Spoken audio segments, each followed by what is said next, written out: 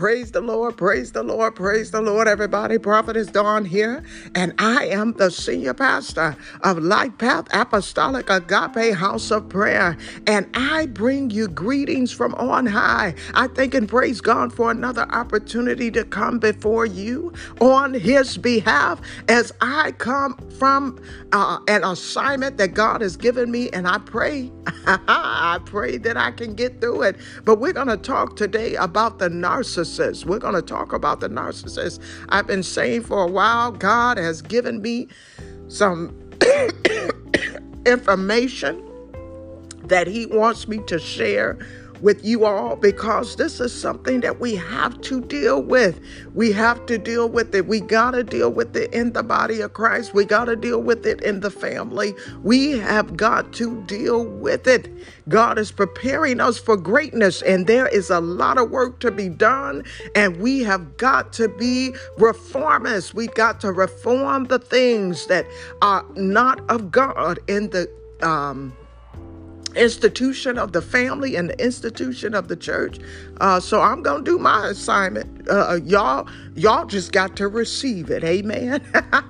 All right. So let's talk about it. We're going to talk about the narcissist, and I'm going to help you all understand just a clear definition of what that means when we talk about that. When we say, when we use that term, and how everybody is somewhere on the spectrum. There's somewhere on the spectrum of that, being that we all have a tendency to be contained and have our own self-interest. And it's a protection mechanism sometimes for many of us. So we're going to talk about the differences so that when we see those traits in people, we understand the difference between someone having a tendency, a trait, versus an actual disorder, a disorder that we need to seek God for deliverance, seek God for deliverance, seek additional helps from the helps industry, psychologists, social workers, life coaches, mentors to help us in this area. Amen. So like I said, we're going to talk about it, and I pray that you all continue to pray for me as we continue to break down these barriers. I believe that God wants us to have an intellectual, a moral, and a spiritual perspective as He is taking us along this journey of building this foundation, right? We are in the last days. If you did not know it, we are definitely in the last days. I was talking earlier today with my mother-in-law. She came and she spent the weekend with us, and we just had a brief conversation around some of the things that we're seeing occurring in this world, because men have become lovers of self.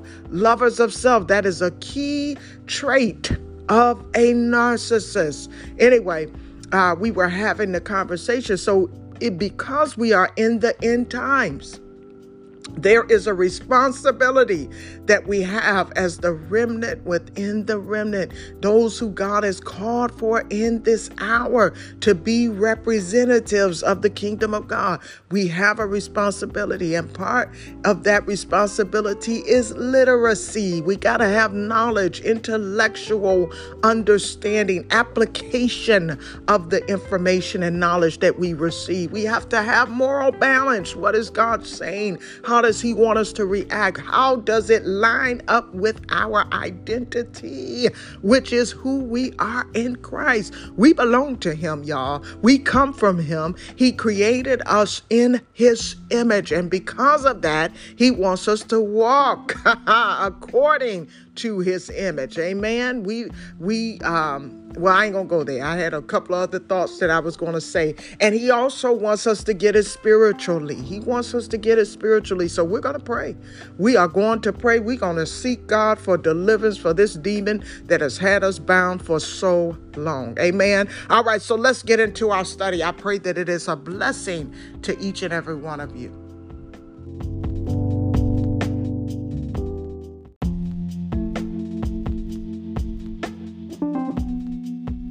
All right, praise the Lord. And if you go down my podcast, you're going to see that I've talked about this a couple of times before, but it continues to come up because it is important that we get this stronghold under control. We get it bound up. We got to bind it up. It's been keeping us bound for all of these many, many years. And we got to deal with it. Amen.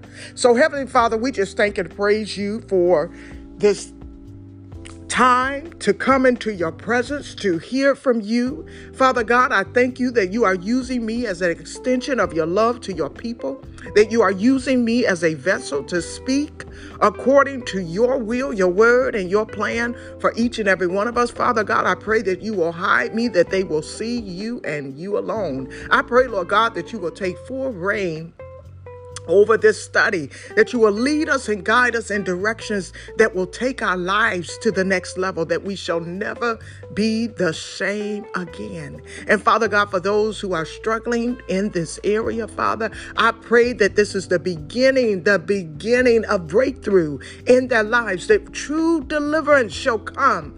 My God, that they shall be saved, sanctified, Holy Ghost filled, and fire baptized. My God, that they will be delivered and no longer bound by this hell-bound demon that has so encrept our lives, our families. My God, is coming to the church. It's in our workplaces. It's everywhere.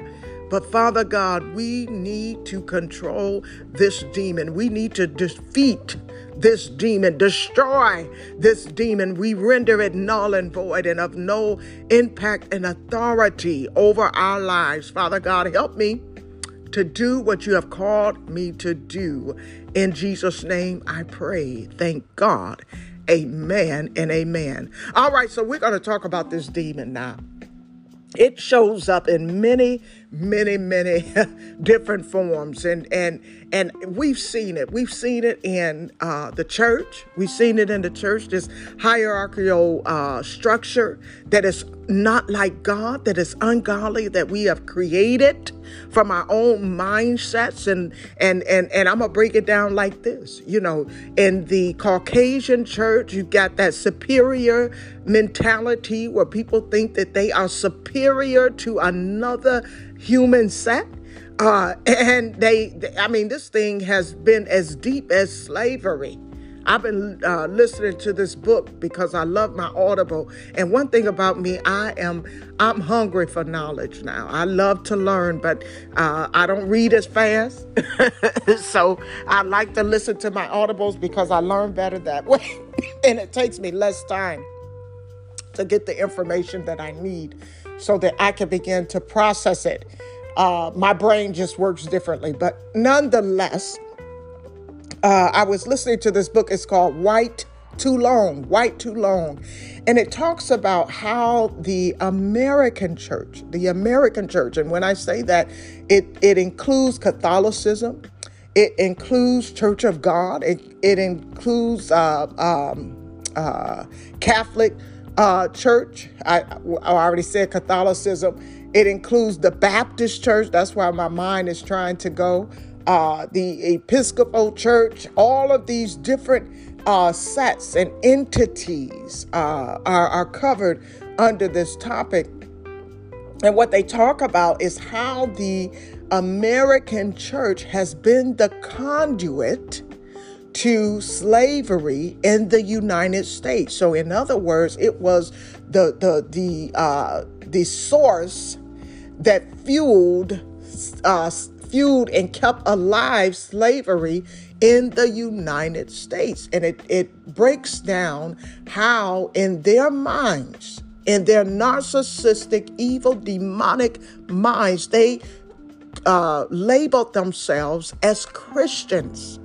The one thing that rubs me a lot of times is people, when they say, yeah, they use that Bible, they use God's word to justify slavery. And that's a lie. That's a lie. The enemy said it one time, but he says it because he wants us to take it and run with it. And he wants to shift the narrative. But the reality is they did not use the word of God to justify slavery, because the word of God will never justify slavery. What they used was a manipulation of the word of God, a twisting of God's word. This is why Bible literacy is so important. You got to get in there for yourself and read the word. And so where we see the catastrophic impact that slavery had to one community, meaning the African American community, we also see to the community in the way that it impacted their lives. Lives were taken, souls were snatched and stolen. People were sacrificed as a result of the evil that was going on in that time. And in my mind, I believe that there were those who left this earth prematurely before they were able to reconcile themselves to Christ. And in the same way that it impacted African Americans, it did the other cultures as well. Those who were drivers of this evil in the earth. A lot of them, their families think they made it to heaven. They are on their way to hell. Let me be clear. They are on their way to hell. And the enemy tries to manipulate us. He tries to manipulate us in such a way that we think that our actions are okay, that it's all right for us to do these things. And you find that many of them on their deathbed, they thought they were going to heaven. But on the day of reckoning, the day of judgment, they are going to find that their destiny will not be in heaven. I guarantee you that. So many of them, as I'm listening to this book, many of them believe that because of the mark that God put on Cain when he killed Abel, because of the mark that was placed on him, that is the identifier of the curse that God put on him. And thus, that mark, so for whatever reason, became how man became dark, went from being white to dark because of that mark. Can you hear how idiotic that sounds?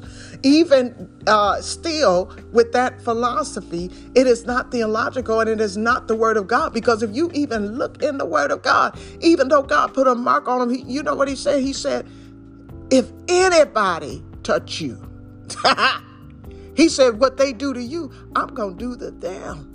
Better not nobody mess with you. And that's Dawn's word. You better go look it up for yourself. But see, if these people in their narcissistic state, in their sense of grandiose, what's the word? Oh, Lord, I done lost my train of thought. Sense of grandeur, in that way, they thought they were superior, so they believe any kind of lie. I said sometimes the worst racists I've met in my life have been the dumbest people I've ever met. And when I say dumb, I mean unlearned, just ignorant people. And I'm like, just read a book. Start with the Bible. Just read it for real and you'll see for yourself. But anyway, the other philosophy that they stood under was that, the curse of Ham. And I don't know why. Lately, when I talk, I'll be doing this stuttering. So y'all bear with me until I figure this thing out. But anyway, the curse of Ham. When Noah cursed his son for looking upon him and making fun of him, then they say, okay, well, that's the black man. So anyway, just listening to the horrific evil that occurred during that season of time and how these people continue to grow and manifest and thrive in their environment. And how, like I said, tying to today's topic, they were narcissists. They had no ability to empathize, sympathize, or even see the humanity in others. Amen. So, I don't know, that thing got me kind of fired up when I started thinking about that. I said, what? They did what to these people? And I knew, I know, we all know, but just when you hear these things, oh my God, I mean, they're very specific about the details around things that happen, but I won't go there because I got another assignment today. Maybe we'll talk about it if somebody want to pick up that book. It's called White Too Long, White Too Long.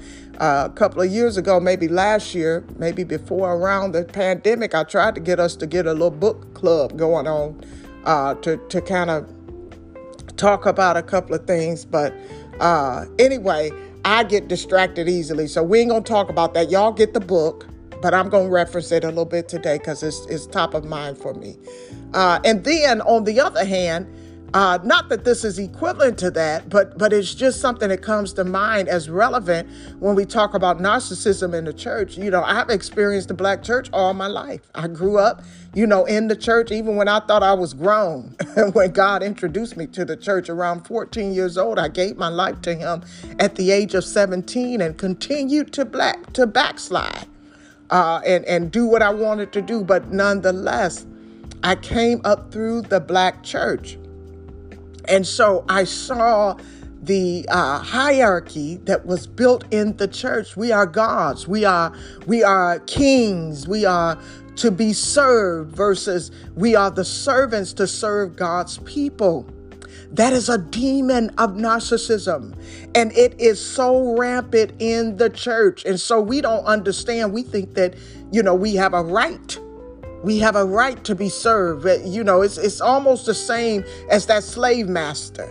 It's that same mentality as that slave master. We feel that we have a godly right because I'm a prophet, because I'm a bishop, I'm an apostle, because I'm a teacher, because I'm an evangelist, because I can sing, because God has anointed me to preach or anointed me to intercede. Then you are to serve me. Come on, bring me some water, carry my Bible, carry my bag, and we justify it. We justify it by the definition of an armor bearer. God is not pleased with this. He did not create humans to serve humans. Let me be very clear. He never said take dominion over man. He never gave Adam that responsibility. He never gave Adam that authority. And he never changed his mind about the role of man with man. Now, because of the sin of man, because of the state of man, God instituted judges and prophets and the fivefold ministry to lead and to cover, but never, ever, ever to enslave. Now you say, well, prophetess, the Bible talks about slaves and talks about being good to your master. That was a social construct that was instituted as a result of man's sin. Had nothing to do with God's order or governance in the earth. Had nothing to do with that. Because if you think about the relationship that God had with Adam and Adam had with God, there was no need.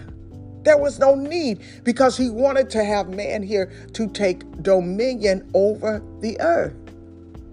We didn't need an overseer in the garden. We didn't need somebody to lord over us.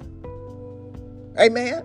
But because of the sin state of man, we created all of these social constructs that generation after generation we began to live.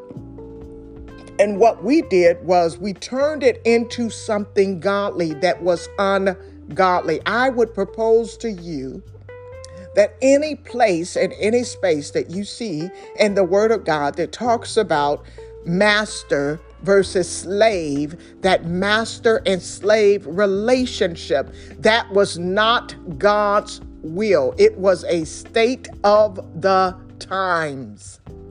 It was a state of the times. Amen. All right. So now that we can get past that. So in the church, you find these ministries. You find these ministries and the family just cut up from the head down to the flow up. From the flow up to the head. Jacked up. Horrible, black-hearted people. No moral compass, no moral responsibility. And they're leading God's people generation after generation, and they are manipulating the people of God. They're stealing from God's people. They are taking away from God's people. They are manipulating them, and they are twisting the word of God just as bad, like I said, as those slave masters. They're just as bad, and they are hell bound. They are hell bound. Listen, let me tell you something. I would prefer that somebody come up to me and smack me with the truth than politely cover me under a lie. Some of these ministers, some of these preachers, some of these pastors that are out here that are covering God's flock, they're going to hell because God knows the black-hearted things that they're doing. I love a ministry, and I will not say which one it was, but I love a ministry because the pastor was explaining to me his succession plan. And in his succession plan, in his mind, he wanted his son to take over the church as the next leader of the church. Well, hey, I knew what the son was doing. I knew, he was not living godly. But nothing other than his DNA qualified him to take position. And this family saw the church as a revenue generator, as a way to continue their lifestyle. So just like you have a lawyer that goes, takes their child into law so that they will have generations of lawyers in their family, or doctors who take their children into medicine so that they can have generations of doctors, or, I can go down the list. It goes on and on. Teachers do it, because we want to teach our children what we know. I even do it because I try to tell my kids about IT. Has been so good to me financially when it comes to my family. But anyway, they do that with the church, and they become so narcissistic in their way of thinking. They are unable to empathize with the congregants that are a part of their ministry. They cannot see the humanity in the people. And it's so bad to where they really believe that they are entitled to manipulate, use, and abuse God's people. And any norm of pride or respect or anything is only relegated to those who are within this set of who they feel are deserving or entitled to be treated a certain way. All right, so I'm going to get off of that because I can go down a huge path with that, or like they say, a rabbit hole.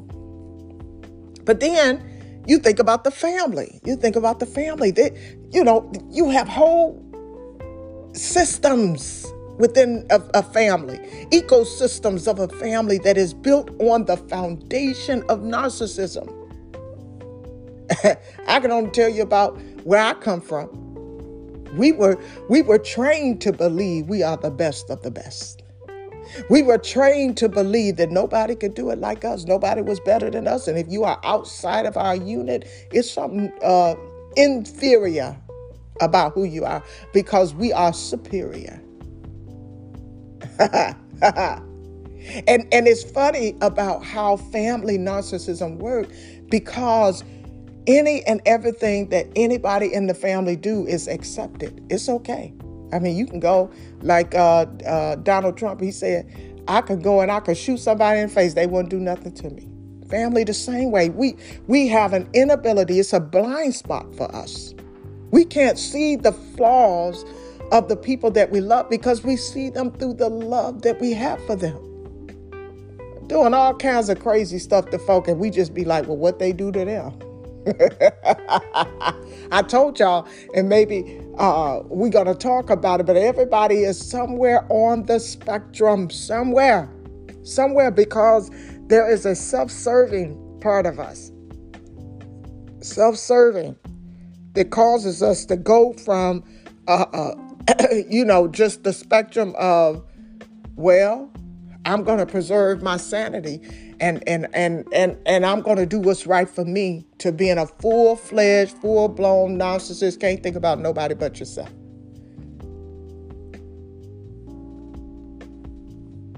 So we got it in the church. We got it in the church. We got it in the families.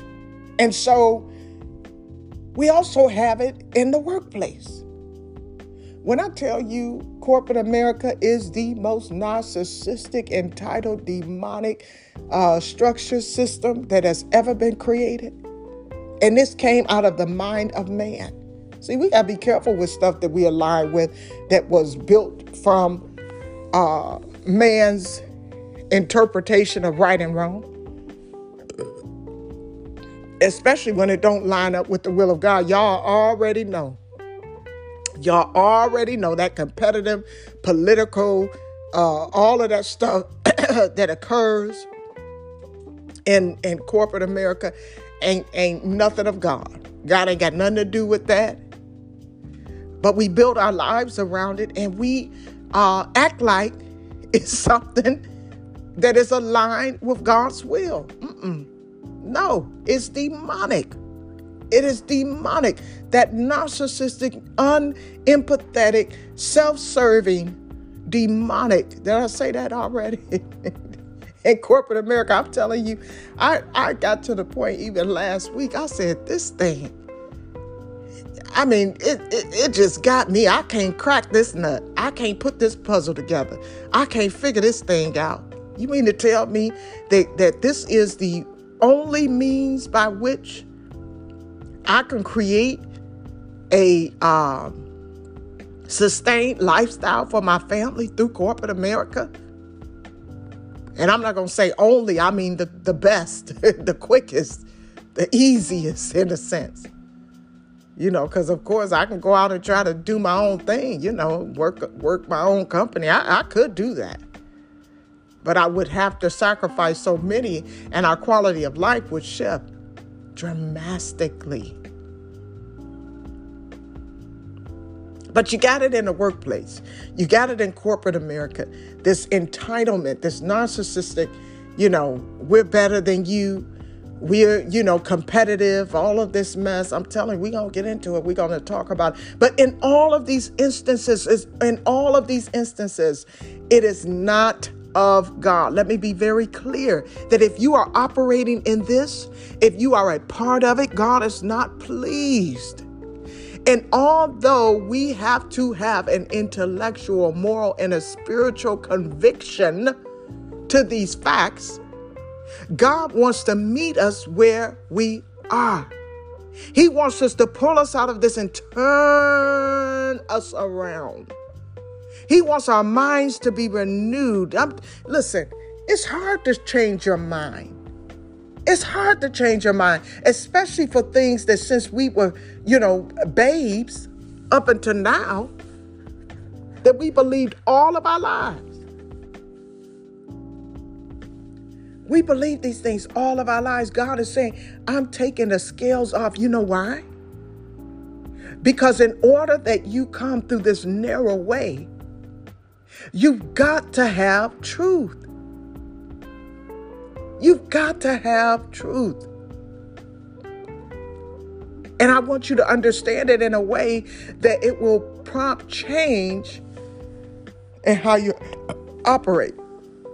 Because God is giving us a responsibility in the earth. And the end game is to do his will. That's all he wants. But we can't if we're so bound with this callous narcissistic spirit leading us. All right?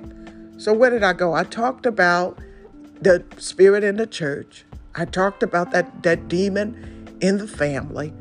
We talked about it in the workplace. It's even in our communities, in our nation. These nationalists, sometimes, you know, we find it hard to be empathetic with other countries. Yeah, Russia went over there and bombed Ukraine. That ain't got nothing to do with us over here. Monkeypox over there in Africa. That ain't got nothing to do with us over here. The inability to feel, experience, to be sensitive to the needs of others. We lack that because of that spirit of narcissism that keeps us bound. Remember, there are those of us who are on the spectrum, those of us who demonstrate the traits, and there are those of us who have a full-fledged disorder. God sent me here today to give you information that will help you intellectually, morally, and spiritually to turn. Listen, we continue to go through our study as we're doing the chronological review of the Bible. This week, I believe we're going to talk about Abraham. We're going to talk about the patriarchs. Now, get caught up now. Y'all go back and listen to some of those podcasts. I tried to be deliberate in labeling them Bible studies. So go back, look up all the ones of Bible study and get caught up to us, because we need you. We need you to come in as we study together, and God is laying the foundation so we all can learn from one another. The only prerequisite is that, one, you have a desire and a will to learn, right? That you ain't coming just to corrupt and make everybody woke and try to argue the Bible. We ain't going there. We don't need that. I ain't accepting it. But also that you take the time to get in the Word and, study the scriptures that we're talking about. And for me, most of the time, that means getting into my Audible Bible and listening to the scriptures so that I understand the context. I told y'all I like the Message Bible. Sometimes I'll get into the King James or other translations, but I like the Message because it makes the story come alive to me. In that sense, I think I'm getting 80 for 20. I'm going to get 80% of it. The rest of it, I got to get in there and do some real study. Amen. Meditating on his word, listening. God will give you revelation and understanding if you just hear from him. But anyway, so we're studying the word of God. And as we continue in this study, it helps us to understand where this narcissistic demon shows up and tries to usurp the identity of God and God's people. God said, I made them in my image. And so there's no evil in God. There is no bad in God. There is nothing but good and greatness in God. And so when the spirit of narcissism comes upon us, rooted in Baal, sometimes manifested as Jezebel, we'll get into that when we get that far in our scriptures. And I think I'm going to talk about it a little bit today through my notes. But we want to identify that as we continue to go through the word. How many of you know that the journey that God has taken us on is not just so we can learn the Bible, but so that we can live it? That's why I take the time when we go through these Bible studies. We start out, sometimes we'll listen to the passages. We'll listen to the passages, because everybody ain't getting in their word. But it's important that you hear it. It's important that you meditate on it. And then we go into, I have a lesson plan, and I have some study materials that help us along the way. Then we get into that. And I'm telling you, every time that we do a study, God shows me something totally different that I never even knew. And I can't wait till we talk about it. But anyway, why did I start going there? Because I want to invite you to participate with us on Tuesday nights at 7 p.m. Tuesday night, 7 p.m. we have prayer, and we're praying. We're praying because we trust God. On Thursday nights, we're having Bible study, continuing our review. And on Saturdays, we are having worship service, praise and worship. as we continue to praise and worship God. And we're going to continue this cadence until we get our own building. And I pray that when we have our grand opening, listen, y'all, this is my prayer. I want to have a mass baptism and a mass wedding to the honor of God. These are two areas that I say, God, I want to serve your people in such a way that it impacts the long term of their lives. So anyway, you all continue to pray for me, but I'm going to take a little break and I'm going to come back because I want to dig deeper. I want to dig a little bit deeper into some of these things. Amen.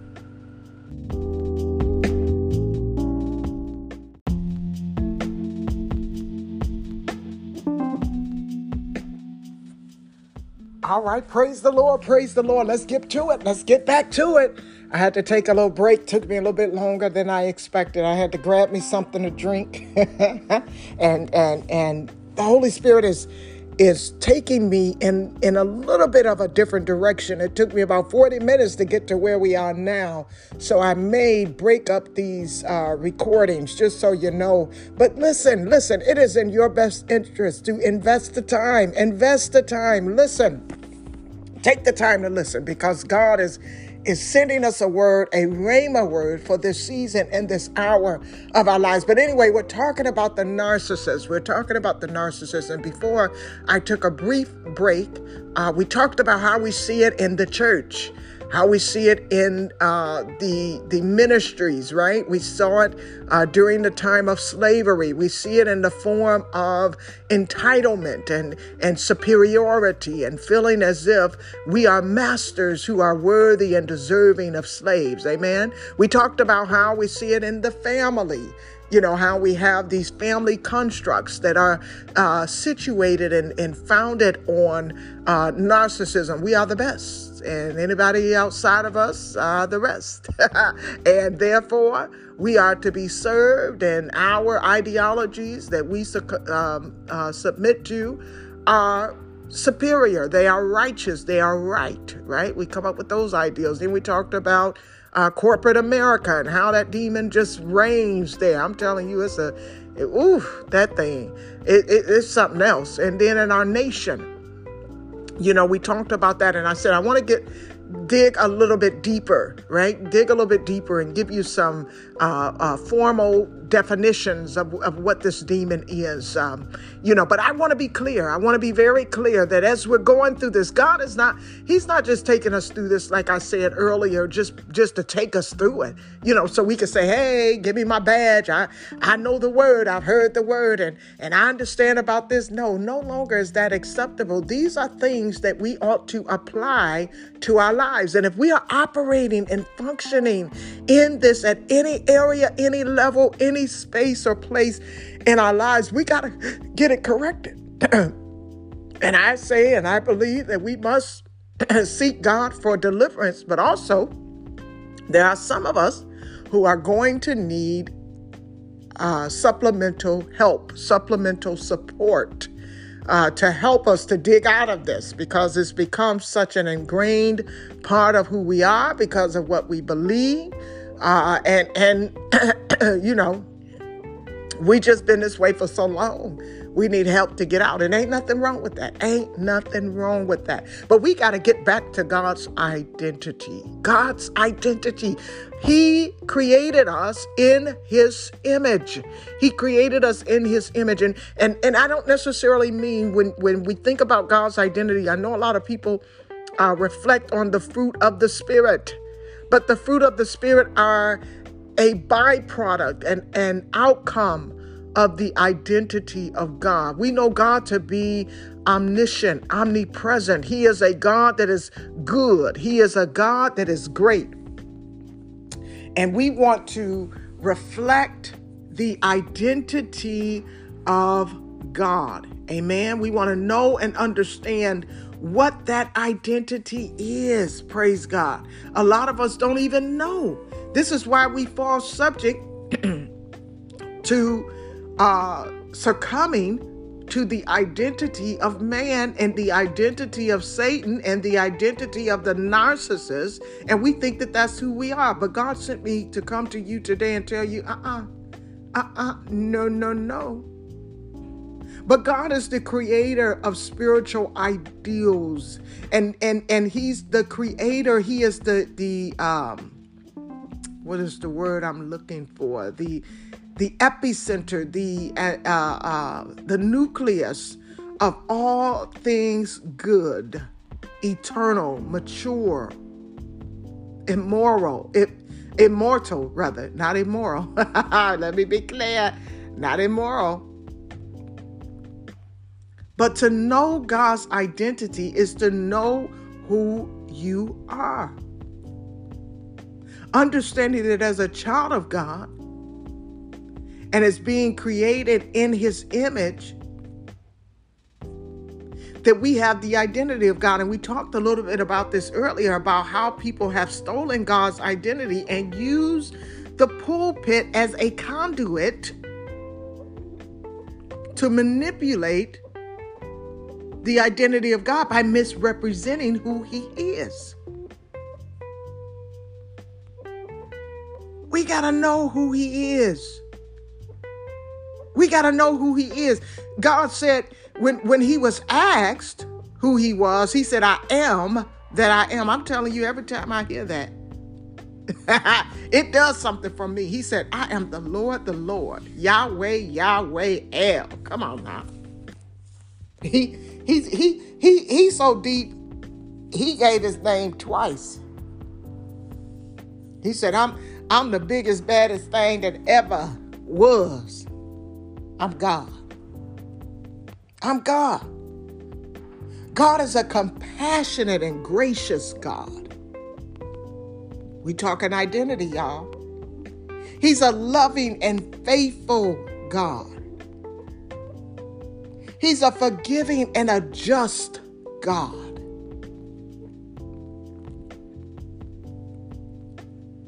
He is a God who has no beginning and a God who has no end. And when he created man in his image, he created us in such a way that we can live out the attributes of who he is by being compassionate, gracious, loving, faithful, patient, forgiving, just. And if we ain't walking in that, we're not living in his identity. 1 Corinthians, remember, it told us about what love is. The Bible tells us that God is love. God is love. And I interpret that in a way that we understand that man is human. That is our species. And I know that we can only contain God into our level of understanding. So if I was to correlate that, I would say man is to human as God is to love. So he's showing us all throughout the Bible his identity. Why is he doing that? Why is he doing that? Because sin crept in and we have to be shown externally to recognize and acknowledge it internally. It used to be we knew it internally. It's something on the inside that causes us to reach and to thrive and to desire to know God on the outside. But that's why he gave us his word. But in 2 Corinthians, it takes us into a clearer understanding of God's identity. It says love is patient. Love is kind. Love does not envy. Love does not brag. Love is not proud. Love does not behave itself inappropriately. Love does not seek its own way. Love is not provoked. It takes no account of evil, does not rejoice in unrighteousness, rejoices with the truth, bears all things, believes all things, hopes all things, endures all things. 1 Corinthians 13. It helps you to see into God's identity. So when we are walking outside of the identity of who God is, then we need to course correct. And that spirit of the narcissist is not of God. It is not of God. Having the fruit of the Spirit,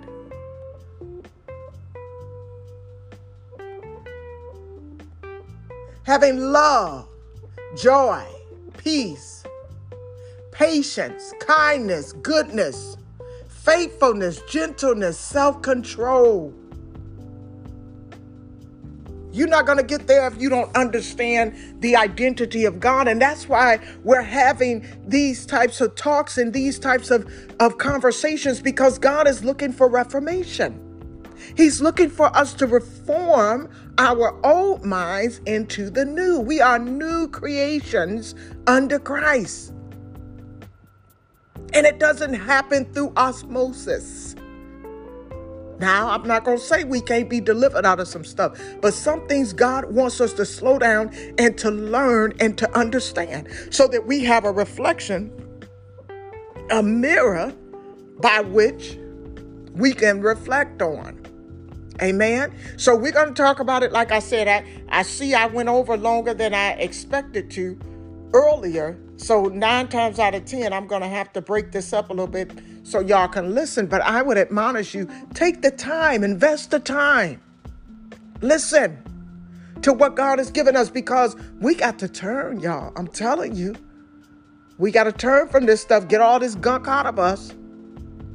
I'm going to share this, and then I'm going to get into what I wanted to talk about.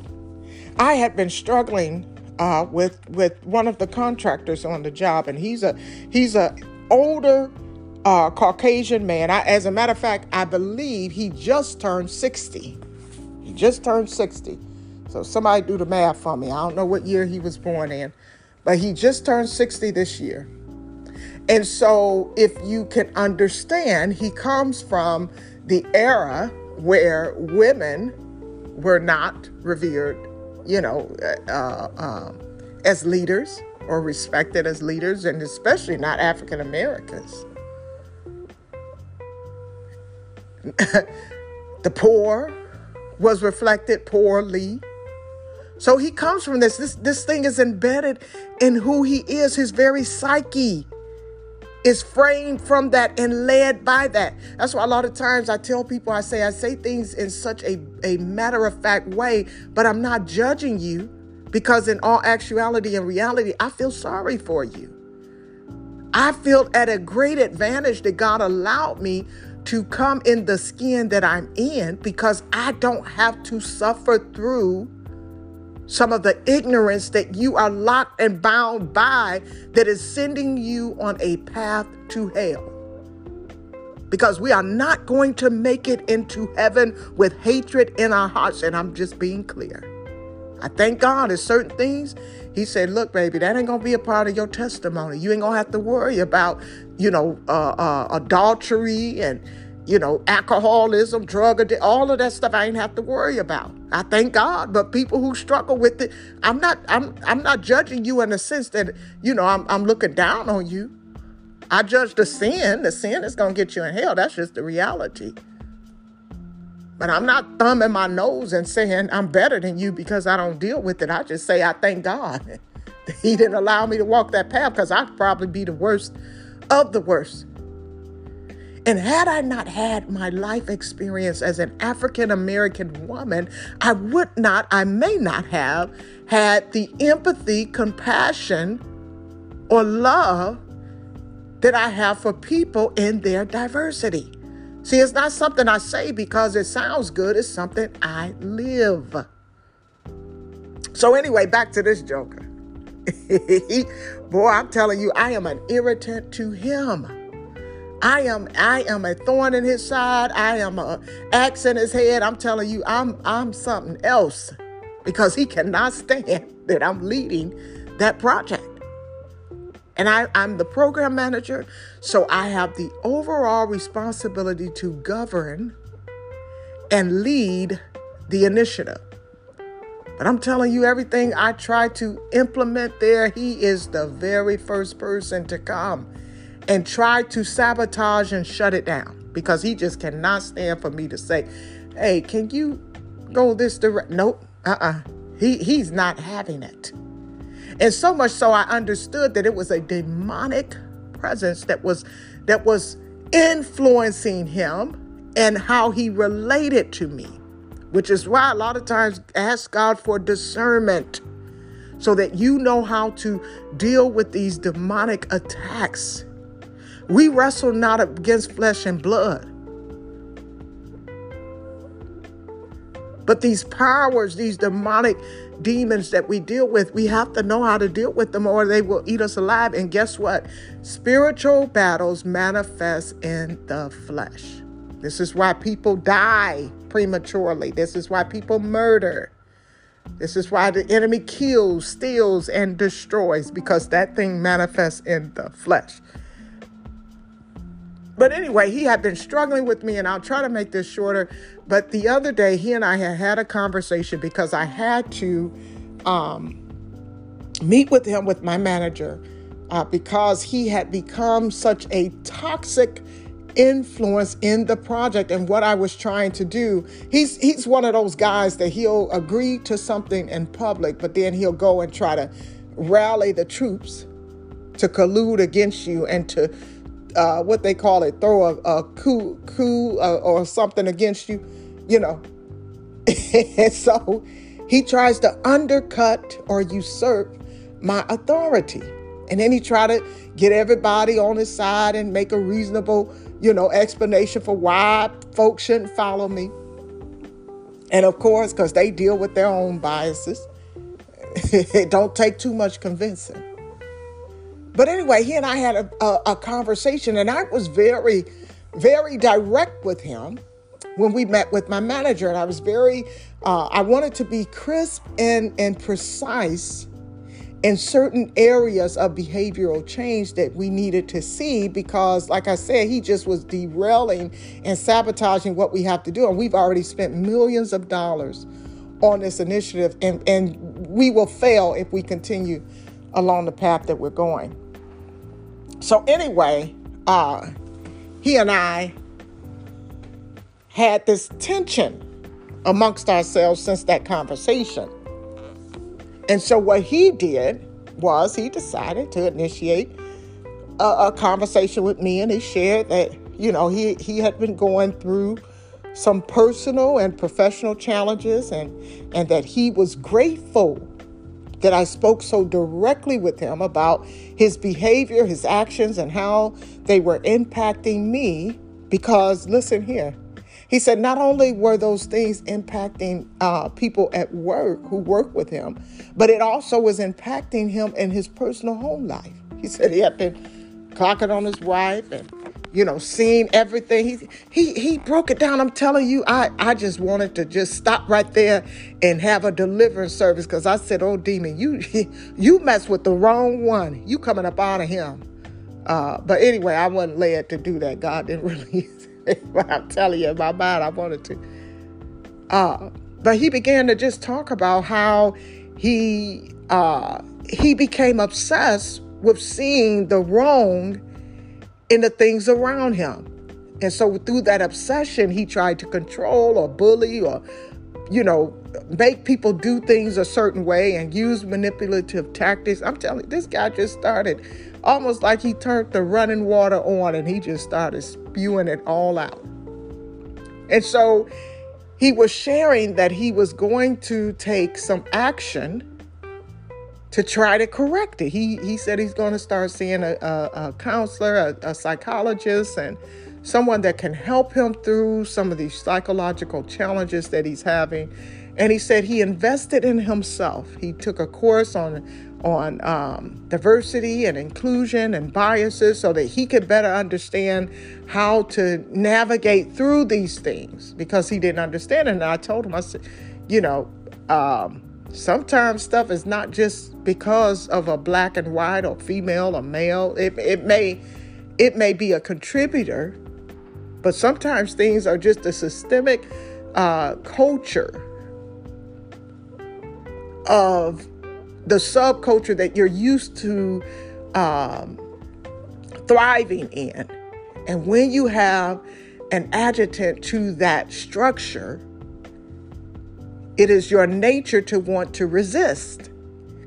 And so when you start to resist, in me as an African-American woman, I'm on the end of the you resisting and the poor behavior. So it doesn't matter to me if it's because I'm black or white or I'm new to the environment or any of that. It's just that I'm dealing with it. But nonetheless, he started to share with me. But he was incapable.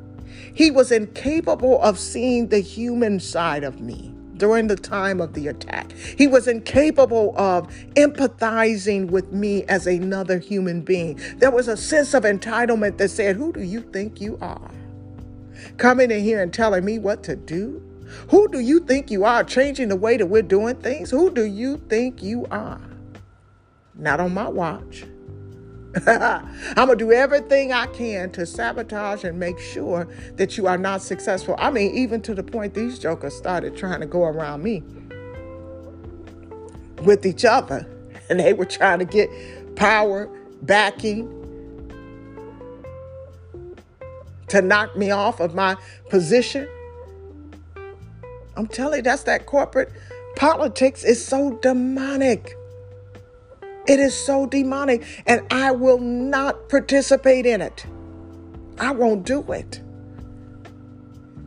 I'd rather give it to you than fight you for it, because what God has for me is for me, and I ain't got to fight nobody for nothing. But I will stand my ground. Now, don't get it twisted. But anyway, it was an experience that I had with him, and I felt like it was very brave of him to share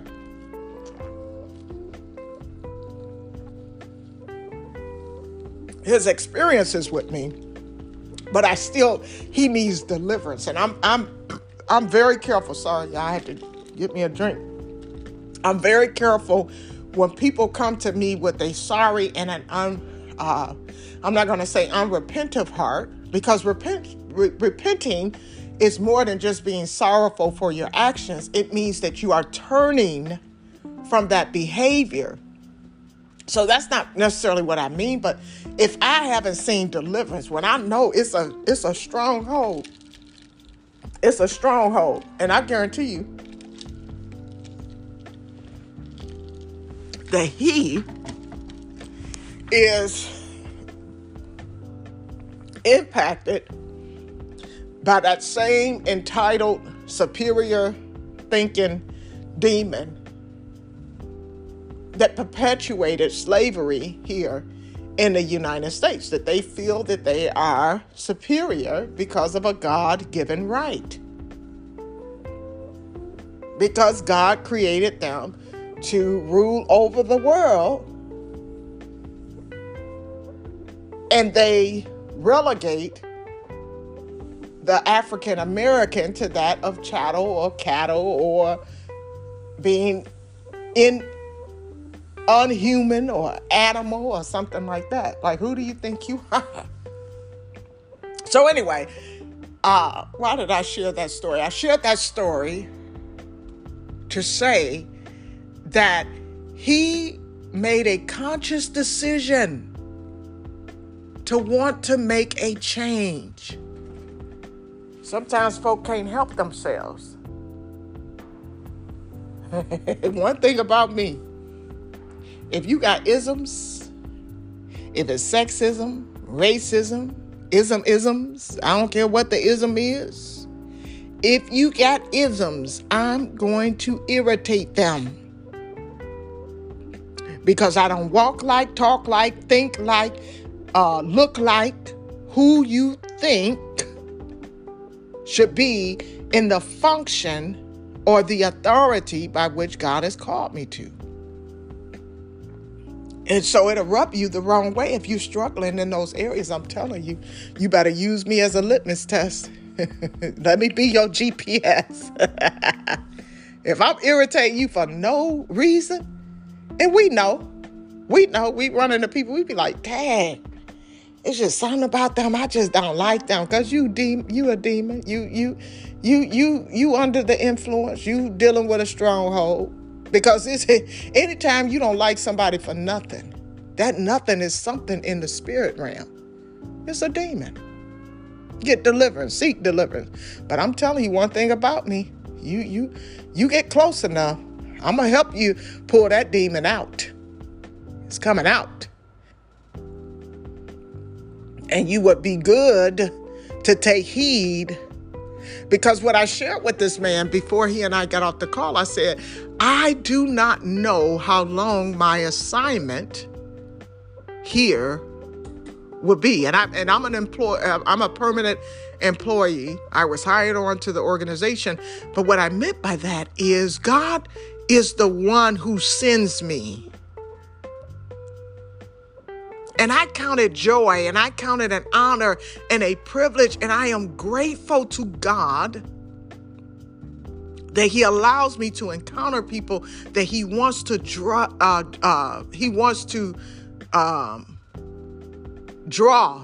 don't know why drudge was in my mind. He wants to draw through His loving kindness. He wants to draw you, and His loving kindness says, "Look, I know my daughter. I can send her in there. She gonna uncover it. Now, when it gets uncovered, now you can see it.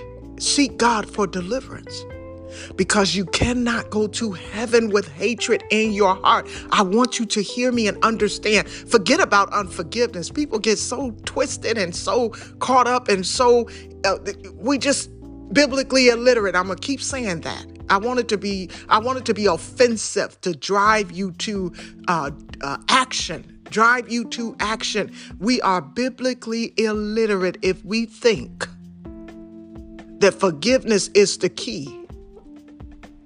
When it's hatred in our heart, I can tell you I forgive you. I can even treat you like I forgive you. But if hatred is in my heart, that's what's going to take me to hell. Forgiveness helps and allows me to thrive and interact and relate in the earth. But we got the end game in mind. We're talking about eternity. And if you are hating people because of the color of their skin, the gender that they represent, their personality, if you are hating people for these reasons, you are hell bound. It ain't no two ways about it. You are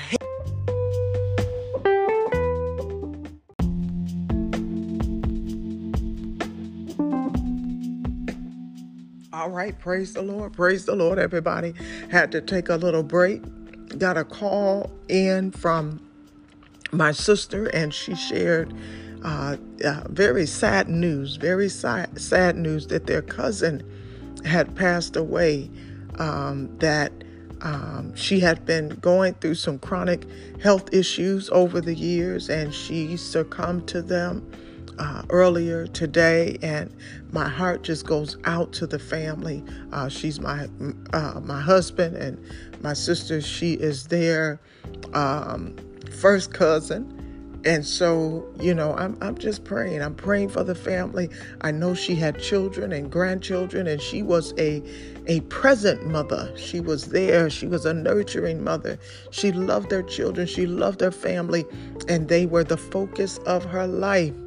So I am praying as I understand now better than ever the impact of the loss of someone so significant in your life. So we want to pray for them. We want to pray for the grandbabies, and pray for her children, and pray for the entire family, that they just rally around each other and do what needs to be done, that she will be celebrated as she transitioned, and that the children and their children will be taken care of, that the family will rally around them in the way that they should. Amen.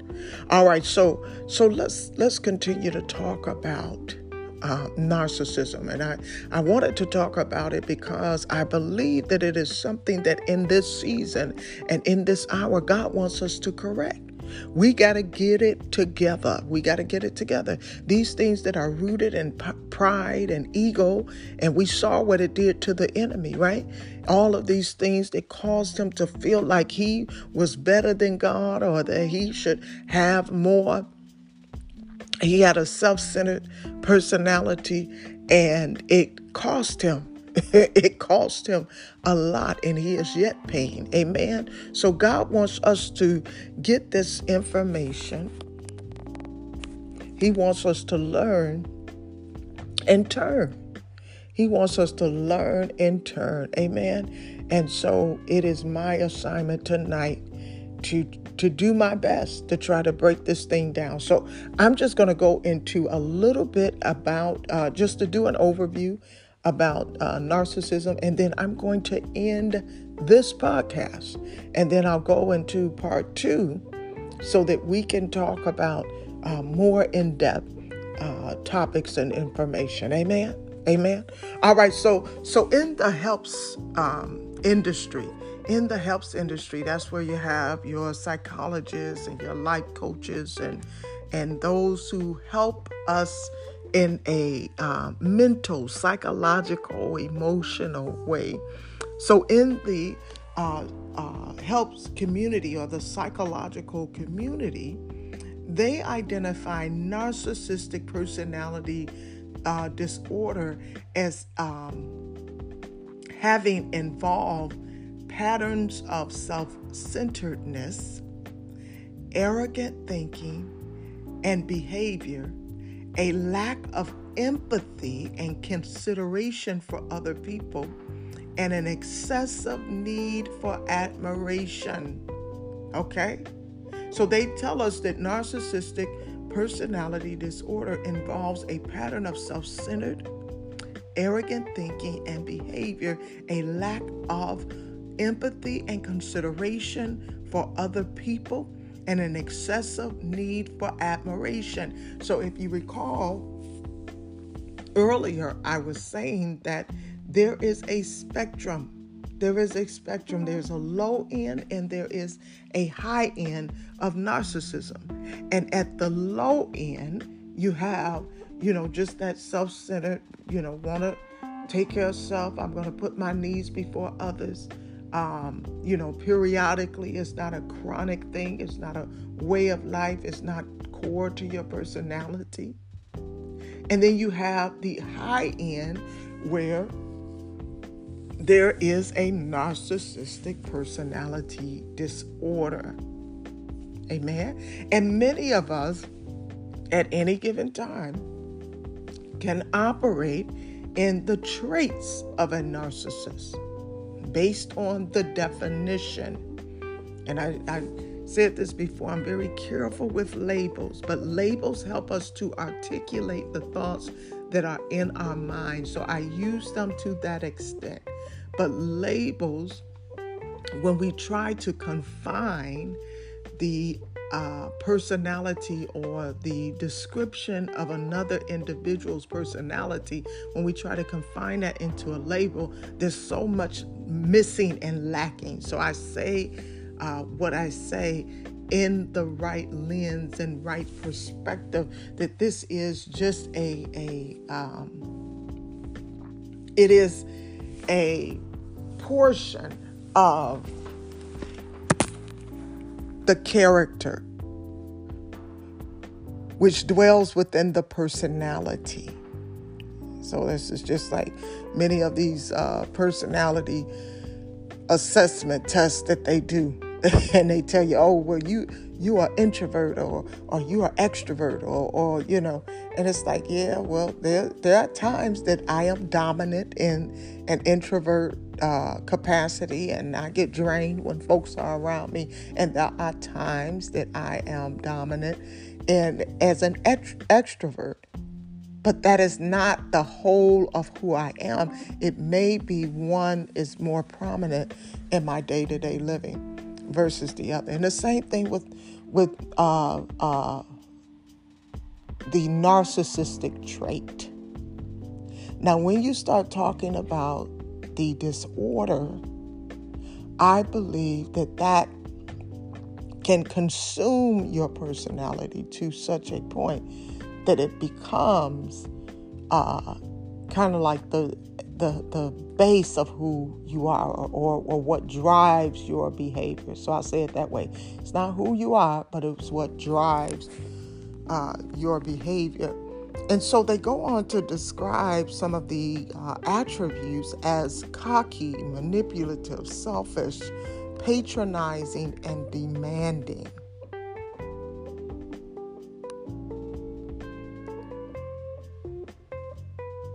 And they classify their way of thinking and behaving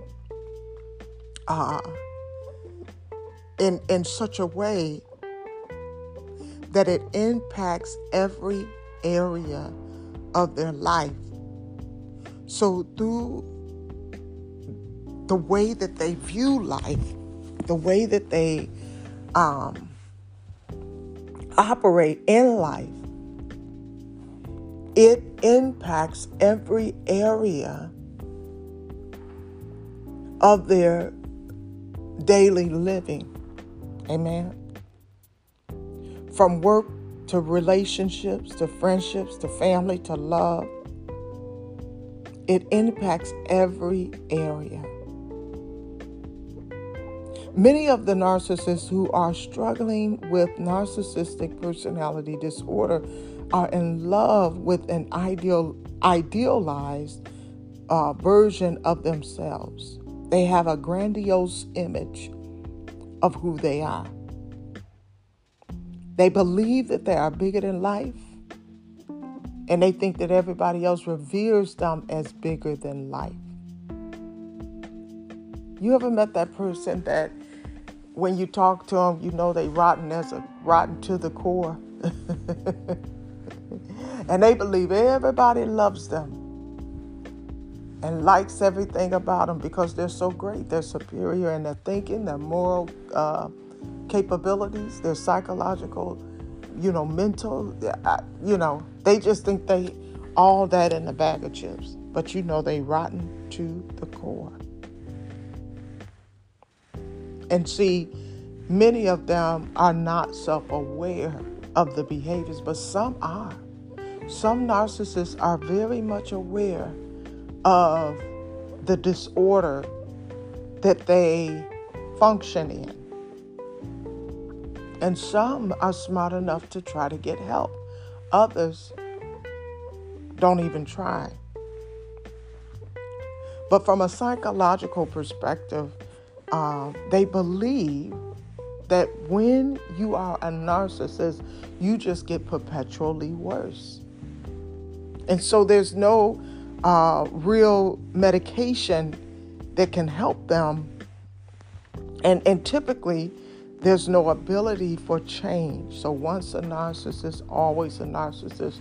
I heard that about pedophilia too years ago, that once you have that drive and desire, you'll never rid yourself of it. And so they believe that narcissistic disorder, you can take medication to manage your behavior, but as far as that disorder, it's almost like the more you feed it and fuel it, the worse it gets, and you can never retract. You can never go backwards with it. And so I personally do not believe that, because I believe that through God all things are possible. And because we are of his image, I believe that anything can be done with the help of Jesus, if we would just submit ourselves to him. But when I think about narcissistic traits and how we are overly sensitive to the pains that we experience, overly sensitive to the offenses that occur in our lives, but we are desensitized when we are either the aggressor, the perpetrator, or someone we love, is the aggressor or the perpetrator, we become desensitized and that empathy is not there. So thus we are functioning in a narcissistic trait. Do y'all see where I'm going? We got to uproot this thing. We got to deal with it. And I don't mind taking my time with it. I don't mind taking my time. Because if you think about it, I was sharing the story about the guy on my job earlier. And it's not that I don't have empathy for him or, sympathize with him. Because I know that there are blind spots in my life that make it difficult for me to be who God has called me to be and maintain my witness. So I empathize with him, but I understand that we don't know everything. We don't know what people's come from state is, what they endured throughout their life. We only see the output of their actions. And I say this all the time. God judges us from the intent of the heart, but man judges based on the output of our actions. So if we get caught up in that, we will not be empathetic. But many of these people that are narcissists, and I'm talking about those with the narcissistic personality disorder, that it is sourced from or is rooted from issues that come from their childhood. Those who grew up with emotional and physical wounds. A lot of times, this is something to watch. A lot of times it's with those who have been sexually violated, either through incest, molestation, rape. A lot of times, one of the traits God showed me years ago as I intercede for people, God showed me that callousness, that coldness, that inability to feel, that's a trait. That's a trait, having that narcissistic trait, that controlling spirit, because you want to control because you were out of control. You're closed off and callous because feeling hurts. Having feelings hurt.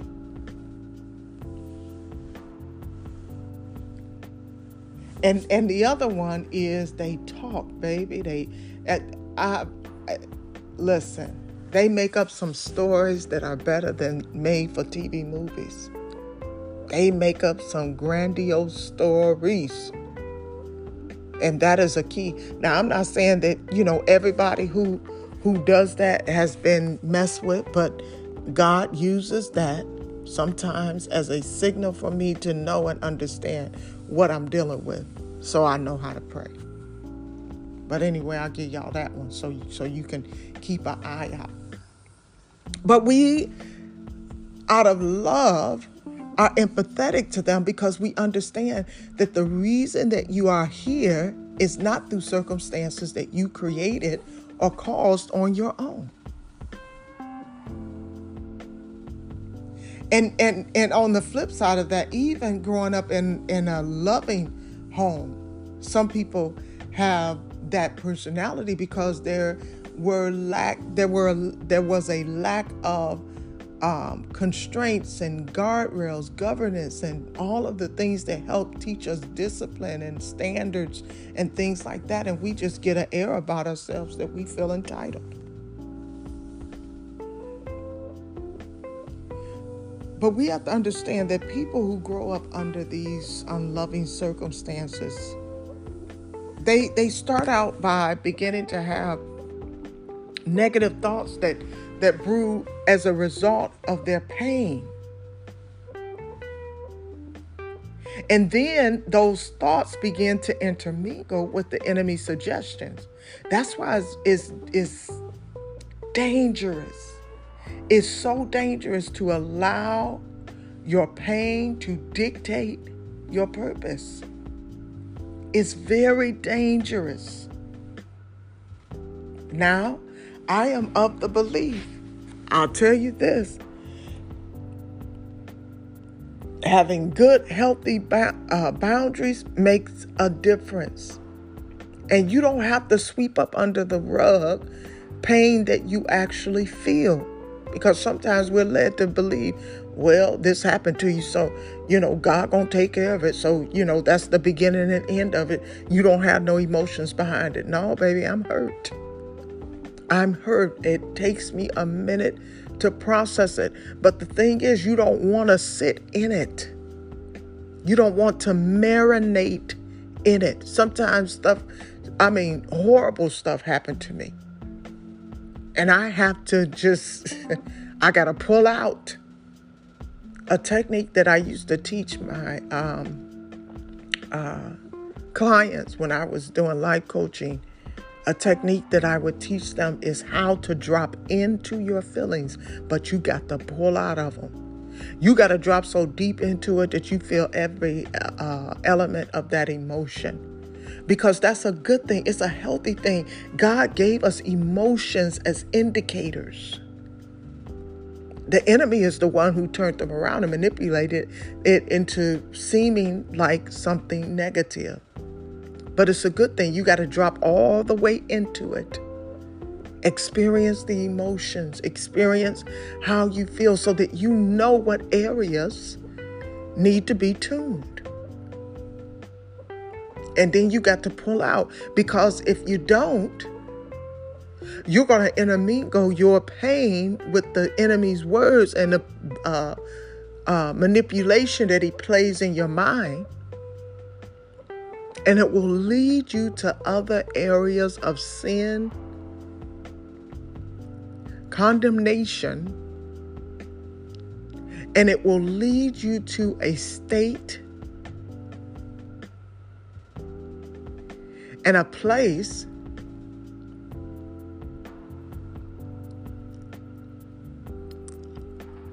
where you just shut down God and no longer give him room or opportunity to heal you through those situations.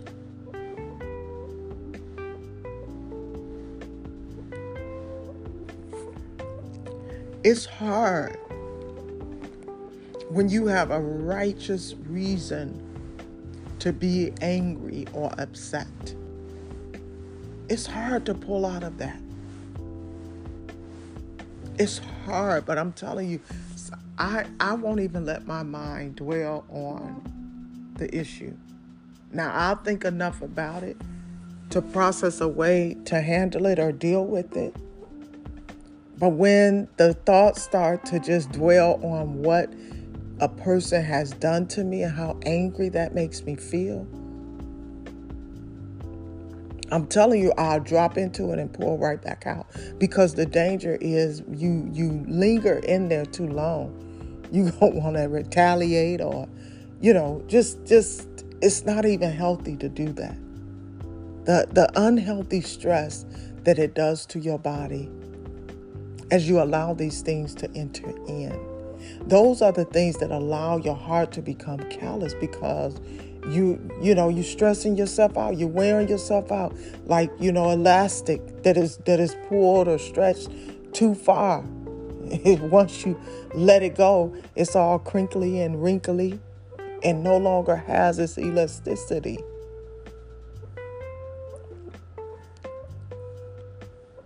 This is what the enemy wants to do to your mind. He wants to do that to our minds so that when he wants to come in and plant or root the stronghold of narcissism, we're just open to receive it. Because we become justified in our actions because of the pain that was perpetuated against us.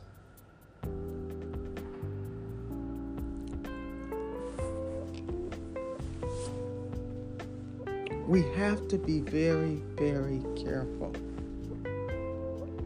We have to be careful. And some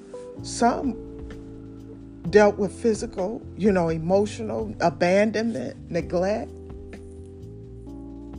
All of these things are contributors.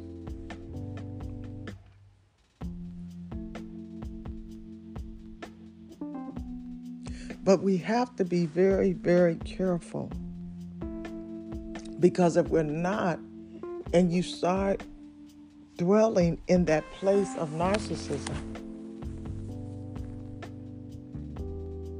the enemy will trick you enough to think that you should be here. You will lose the ability to feel. A lot of times, people who struggle with narcissism, they are typically sexually selfish. They could be very promiscuous, and they use their body for gain. They could be jealous and demanding, prideful and arrogant. And the funny thing about it is they're oftentimes drawn to the church and to psychology, to the helps industry. You know why? Because they can find their prey in those areas so that they can continue to wound others.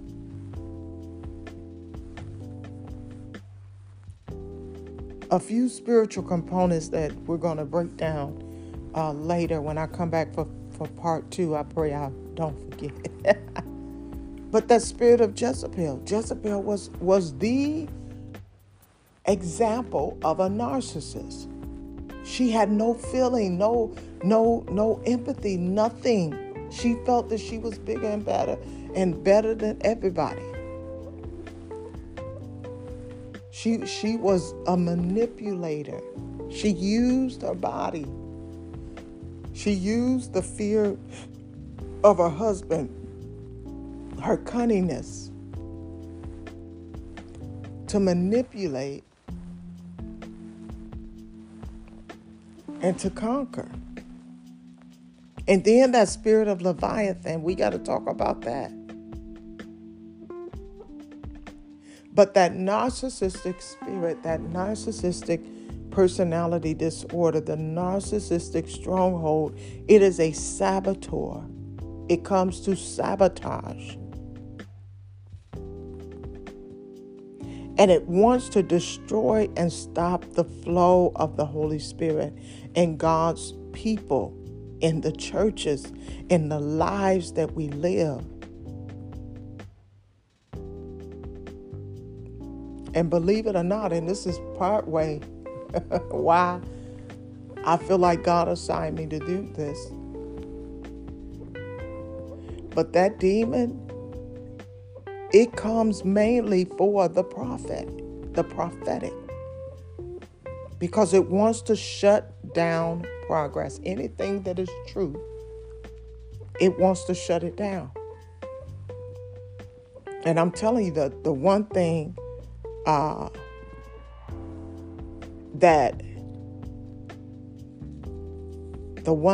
that God has shown me is how them demons will come after me, and they will use people around me to come for me.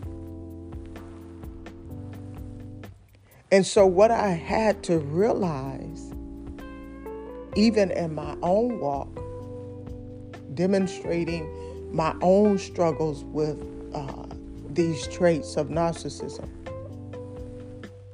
is that I had to first take an introspective look of who Dawn was. I had to then decide that I don't want nothing in me that is not of God. I love what God loves, and I hate what God hates. And in knowing that the enemy uses and leverages our pain as a tool, he weaponizes our pain as an instrument and tool to keep us stagnant in our growth in Christ. He uses the things that have been done against us to keep us stuck in a place of immobility. And so what the Holy Spirit did for me was He showed me, you have got to forgive. You got to forgive. And forgiveness does not come in the form of how many people see it. I'm going to share this testimony real quick. And then, like I said, I think I've given you enough to kind of lay the foundation. And then we can get into it a little bit more.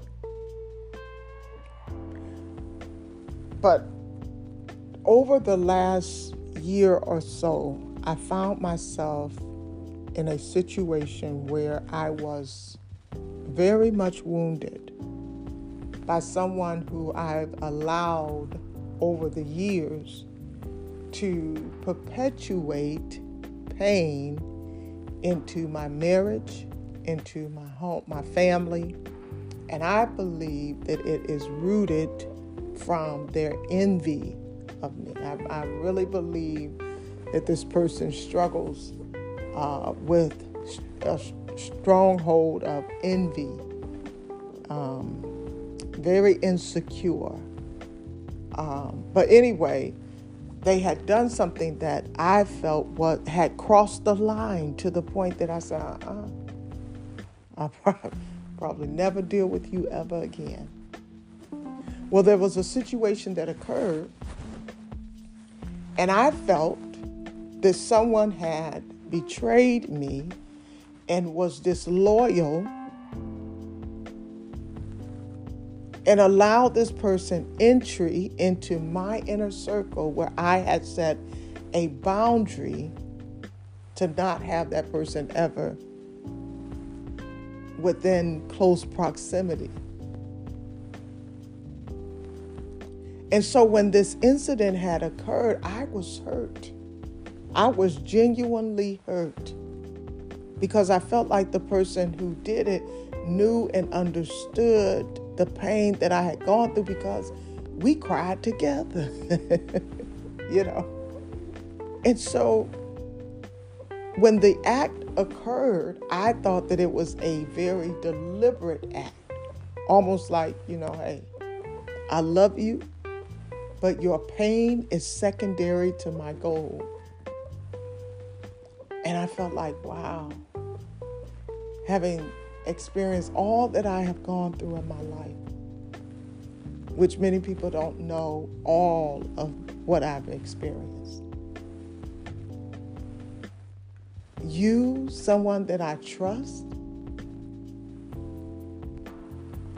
I'm talking about unrestricted trust, could do that. And I was so hurt. And so when I found out about the offense, and I'm going to call it an offense because I don't want to give too many details, but that's the best definition or description that comes to mind. But when I found out about it, I was thrown off because I never thought that it could happen, but I was thrown off and I reacted. And in my reaction, I created a scenario or a situation where this person was hurt as well. So it was never my intention to take my pain to hurt others because I know how intense my pain is. I don't want anybody to feel like I felt. I felt horrible. I'm telling you, I felt horrible.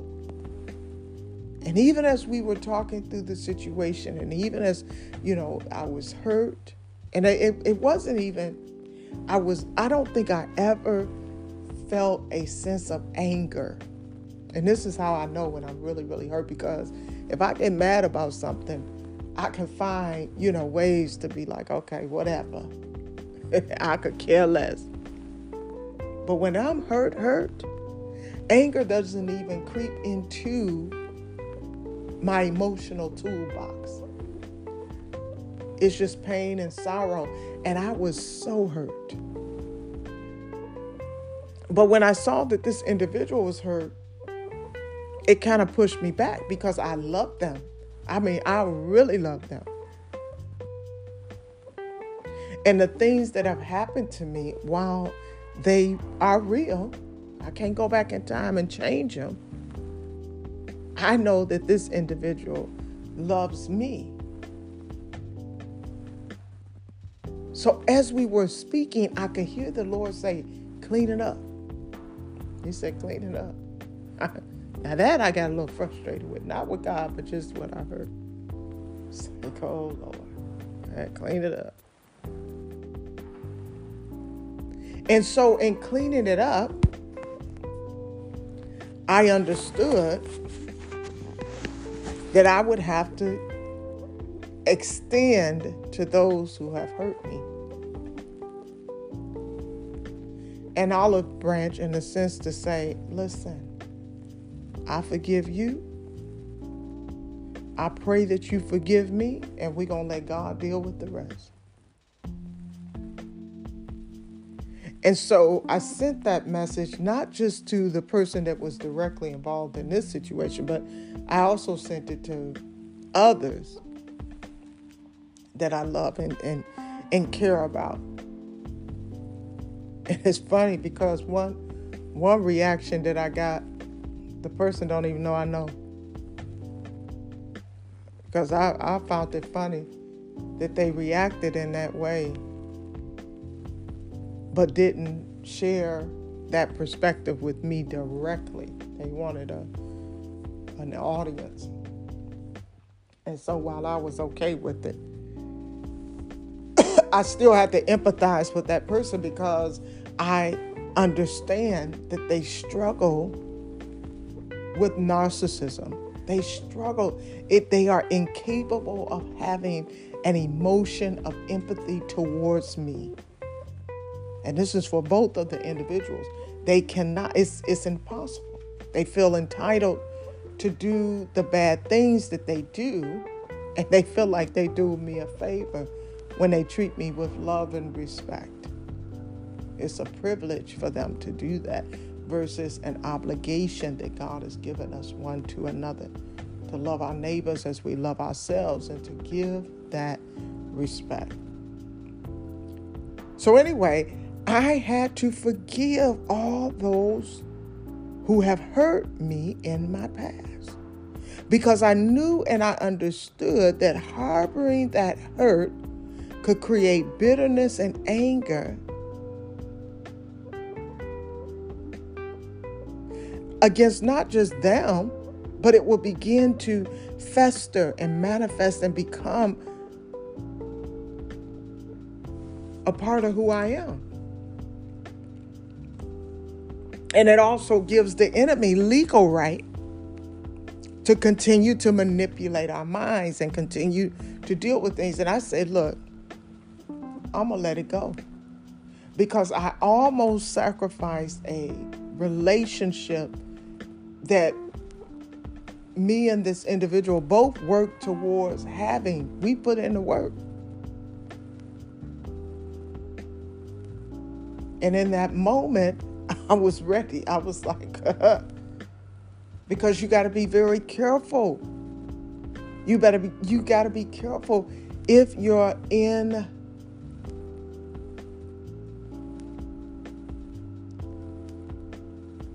proximity to me or in the inner circle, because trust and believe. And I'm not saying that I'm all that or nothing. I'm just saying I know the call that is on my life, and the enemy wants to destroy me.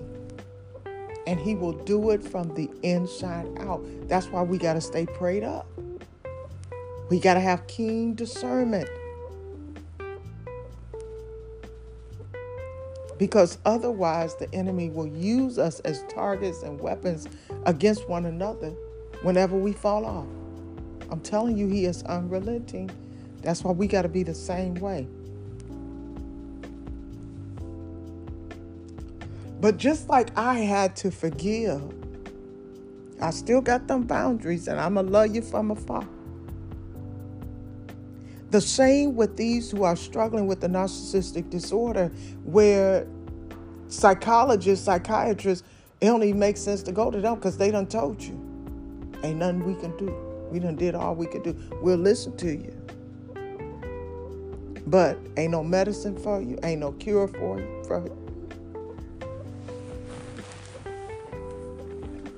So all you got left is deliverance. Now, I'm sticking to my first word. You still need that supplemental support. But baby, you need deliverance. And just like I had to forgive, we have to forgive everybody who have hurt. Because what happens when we fail to forgive, and I mean really forgive, and forgive doesn't mean by anyone else's standards. But when we fail to forgive, a spirit of pride begins to take root. That Leviathan spirit, that demon that comes to just squeeze you out, suffocate you. Pride is sourced in narcissism. It's at the core. It's at the base of it.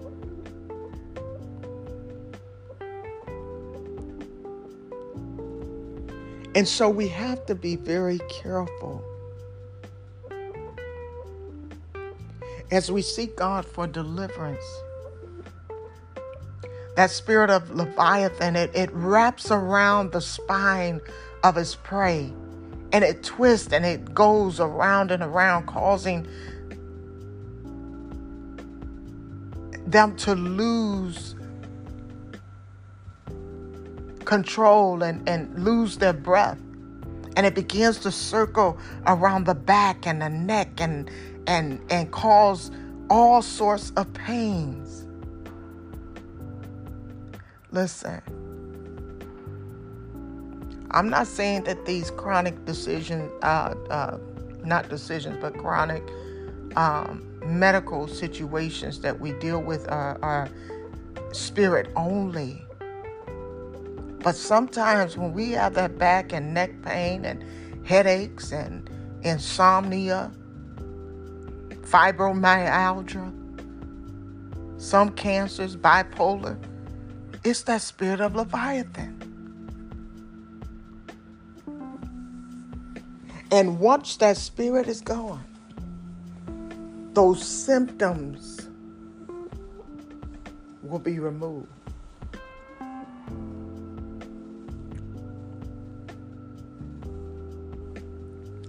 We have to seek God's anointing.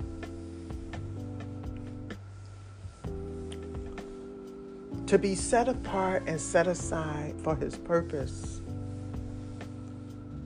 And seek him out for deliverance, that this spirit will not consume us. Release it. Let go and let God have his way.